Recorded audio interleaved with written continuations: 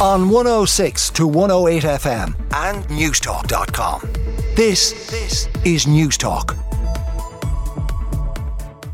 And Yousef Palani is on the front of pretty much every paper this morning. I'll run you through what the front pages are saying. The Irish Daily Mail: I would have kept killing. Killer's chilling admission to Gardaí that he was motivated by hatred of gay men as he gets life for gruesome murders. The Irish Daily Star: I'd have kept on killing if they didn't catch me. Then the Irish Daily Mirror: coward and monster. The survivor of an attack at the hands of evil Yousef Palani has branded the double murderer a coward and a monster. The Irish Sun: gay hate serial killer jailed for life. Yousef Palani jailed for life yesterday for the brutal murders of two gay men. The 23-year-old said voices told him to end the lives of Aidan Moffat and Michael Snee in Sligo last year. And then the Irish Independent looks at something which you're probably not going to get the answer to, is the mystery of money found in Yousef Palani's house. So Gardaí found €357,000 in cash in the home of Mr. Palani. The money was discovered by Gardaí during a 5-day search of the killer's Sligo home after his arrest for the murders of Aidan Moffat and Michael Snee, as well as, of course, the brutal assault on Anthony Burke. So 357 grand found in the house. It was in denominations of €500 and €200 banknotes and found hidden in bags in the cluttered bedrooms of Mr. Palani's home. The Irish Times says that Gardaí were investigating, was this money linked to terrorism? So obviously investigations will continue into that, but I don't know if you'll ever get the answer as to where that money came from, but certainly a substantial amount of money to be lying around in a 23-year-old's house, €357,000. Now, on to other stories. The Irish Examiner looks at UHL this morning. Overcrowding there. We've all become used to it, and apparently it's become normalised and acceptable to those in power, according to advocates, as trolley numbers reached a record high of 130 yesterday. The Irish Nurses and Midwives Organisation, which counted 563 people waiting nationally for beds, has now called on University Hospital Limerick to suspend all hospital activity in response. Just amazing that that's the call, that you have a hospital which should suspend all its activity because of overcrowding.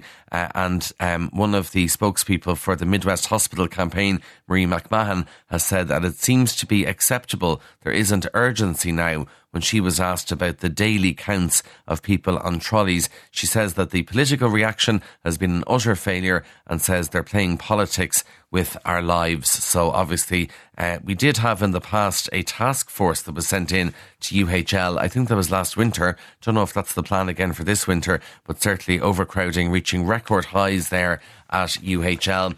The front of the Irish Times: migrant housing likely to increase cohesion issues. So ministers are being warned that integration and social cohesion problems arising from the migrant accommodation crisis are likely to continue and actually grow. The warning is contained in papers drawn up for the Cabinet Subcommittee on Accommodation and Support for Ukrainian Refugees, and the ministers are discussing changes to the system of Ukrainian refugees. We heard about this yesterday, that they would be allowed to stay in state accommodation for 3 months and basically then go off and find your own accommodation. That's all being discussed by the Cabinet, but officials are warning ministers that social cohesion and integration challenges are likely to continue and potentially grow amid ongoing pressure to accommodate people seeking protection here. Now, inside the papers, the Mail continues its coverage. A lot of the papers are fascinated by rats in RTE, and the Mail tells us today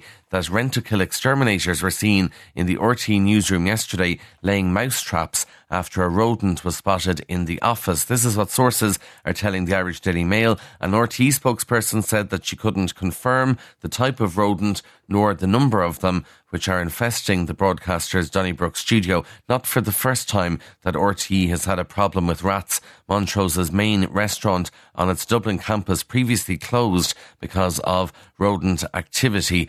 Certainly very frightening if we're in the RTE newsroom, and they've a lot going on at the moment. This is the last thing they need, but they're trying to get a handle on the rodent situation there. Now, people go off and see films every day of the week in this country, don't usually confirm or complain to the film censor, but a number of people have, and it's in the Star. people wrote to the film censor, because they've nothing else to do with their lives, about the accents in the Banshees of Inisherin. Also, they complained about bad language in Puss in Boots as well. So under the Freedom of Information Records law, we have copies of complaints received by the Irish Film Classification Office. And actually, people are flat out complaining because IFCO received more complaints from the public about movies during the first 9 months of this year than it did for the previous 3 years combined. And one of the biggest was Banshees of Inisherin, described by one person who decided to go off and write to the film censor to complain that it was the worst film they've ever seen. Someone else said, I'm sickened by this film, adding that they were personally offended by the stomach-churning, put-on accents of the cast, which included Brendan Gleeson and Colin Farrell. So they're not happy with the Irish accents, except, of course, Colin Farrell and Brendan Gleeson are actually Irish. But anyway, bizarre to go off and complain to the censor, but that's what the censor's there for, I suppose. If you're looking for the right fashion advice, the Telegraph tells us today that your outfits should be chosen based on your eye colour. So in the past, I think people were looking at their skin tone to decide what would suit them, but now it's all to do with the colour of your eyes. Those who have bright baby blue eyes should stick to teal and turquoise, scientists say, whereas if you've big brown eyes, you should opt for warmer colours like red or orange, and people with hazel eyes can wear a light orange with confidence, according to the Telegraph. The Times of London tells us about changes to Tinder, which sound like your worst nightmare, but apparently people want this. So at the moment, obviously, you match with someone on Tinder, and it's up to you really whether you decide to meet them or not. However, Tinder is changing, and they're introducing a new service that allows your parents to decide if they like your love or potential love interest. It's called Tinder Matchmaker, which will allow users to seek opinions from family and friends on a prospective date. So what it means is, if you match with someone, you're then allowed to share the profile with 15 friends, your granny, your best friend, your mother, and ask them, what do you think of this guy or girl? And then they've 24 hours to let you know, and then you can make a decision based on what everyone else thinks. The dating app says the Tinder users still make the final call, but now they know who their friends are rooting for. A couple of final stories.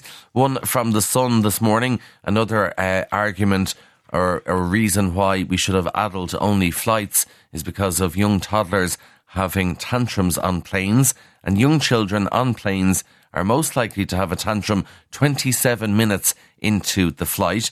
Each tantrum lasts an average of 15 minutes and 6 seconds.